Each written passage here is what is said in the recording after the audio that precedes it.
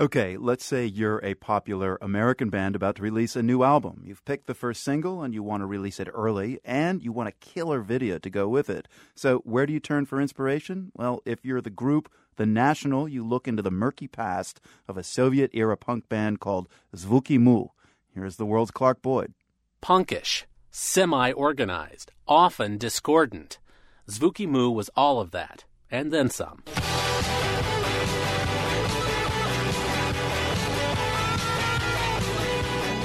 In the late 1980s, Zvuki Mu, that translates as the sounds of Mu, epitomized a new generation's struggle to throw off the Soviet way of life. Gorbachev's Soviet Union was a place that was pregnant with change. It was aching to change.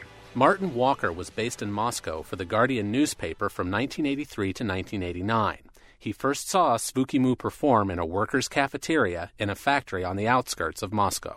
Zvuki Mu was somewhere where the new underground art scene, performance art, came together with rock and roll, came together with a kind of theater. This sense of a combined frustration and anger with the nature of Soviet life was completely palpable. The music of Zvuki Mu was biting, mocking, and ironic. Walker describes Zvuki Mu performances as Tolstoy and Bob Dylan meet Sid Vicious in a grimy squat that's part nightclub, part artist studio.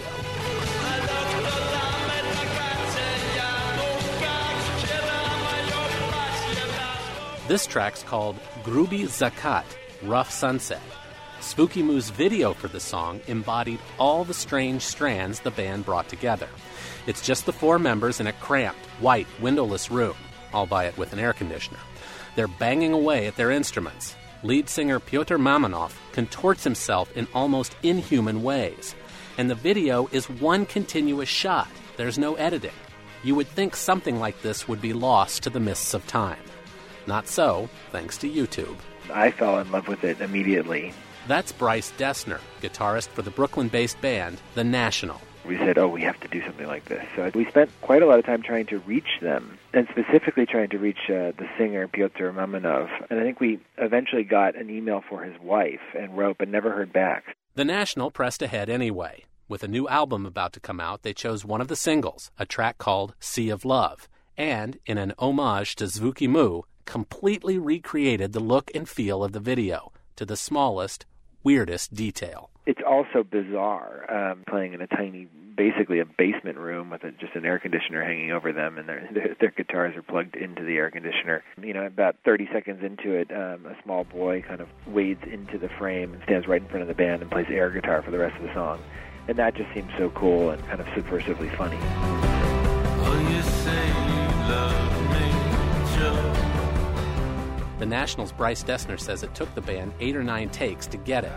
For Dessner, it was especially tough because he had to contort himself like Zvuki Mu's Pyotr Mamonov in the original. I was tasked with the imitation of him, which was not an easy feat, and it was quite exhausting, actually. Imagine running a 4-minute foot race over and over with a guitar strapped to you.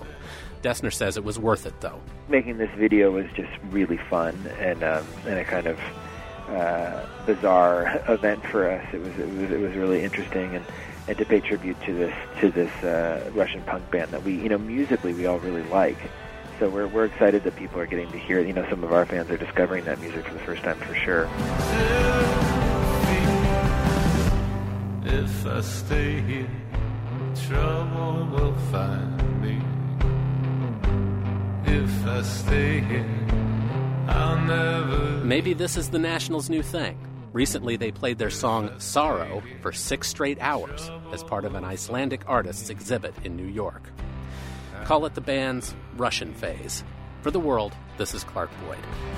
Joe, I'll always think of you. You'll most definitely want to see how the National's Sea of Love video stacks up against Zvuki Mu's original. We've got them both at theworld.org. That's all from us today from the Nan and Bill Harris studios in Boston. I'm Marco Werman. Back with you tomorrow.